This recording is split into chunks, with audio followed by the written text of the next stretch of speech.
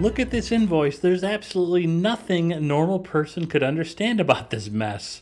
What are all these abbreviations doing here? Why doesn't someone explain what I'm looking at? Look at these numbers. Are all these charges, or do they mean something else? And look at this, shop supplies? Why am I responsible for your rags and paper towels? Now, our consultant here just got asked 6 questions, none of which seem to be on the same subject. Oh, yes, they are. In fact, you just have to tune in a little better and listen. Oh, what do you mean? I heard the words. In fact, I counted the questions.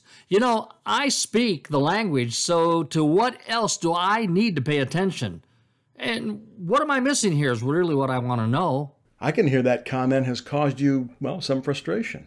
Well, yeah, I am. And as far as I'm concerned, I can answer each question, explain it all thoroughly, and make perfect sense of everything. So I don't like hearing that I'm not a good listener. Yeah, it's frustrating when you feel like you're giving it your all, but then someone else says something's missing. Yes, exactly. Now you understand.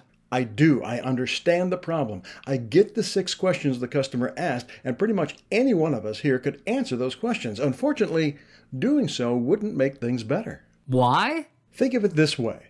When a customer brings you a problem, in this case 6 problems, they're lugging those along in a big, heavy bag. Now, most problems our customers bring to us can be solved, but solutions will always come faster and be more meaningful when we remember the customer has another equally heavy bag. That one is labeled feelings, specifically the feelings the customer has about the problem. If you will simply identify the feelings, let them know you empathize, and they will let you solve the problem. Now listen back to what our customer was saying and think about what they were feeling when they said it.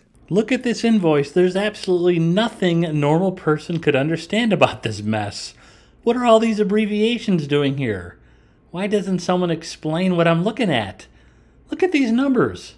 Are all these charges, or do they mean something else? And look at this, shop supplies? Why am I responsible for your rags and paper towels? Mr. Evans, it's clear that the data on the invoice is causing you some frustration.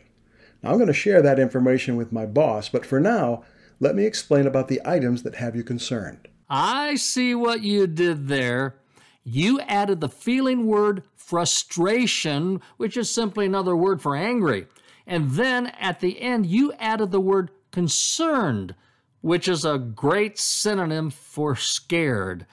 You know, you empathized about the customer's anger, about not being able to understand the data, and the fear that they had about being incorrectly charged. You know, when you start your problem solving by empathizing correctly, your customer will let you solve a lot of their problems faster and at a lower cost than would otherwise be possible.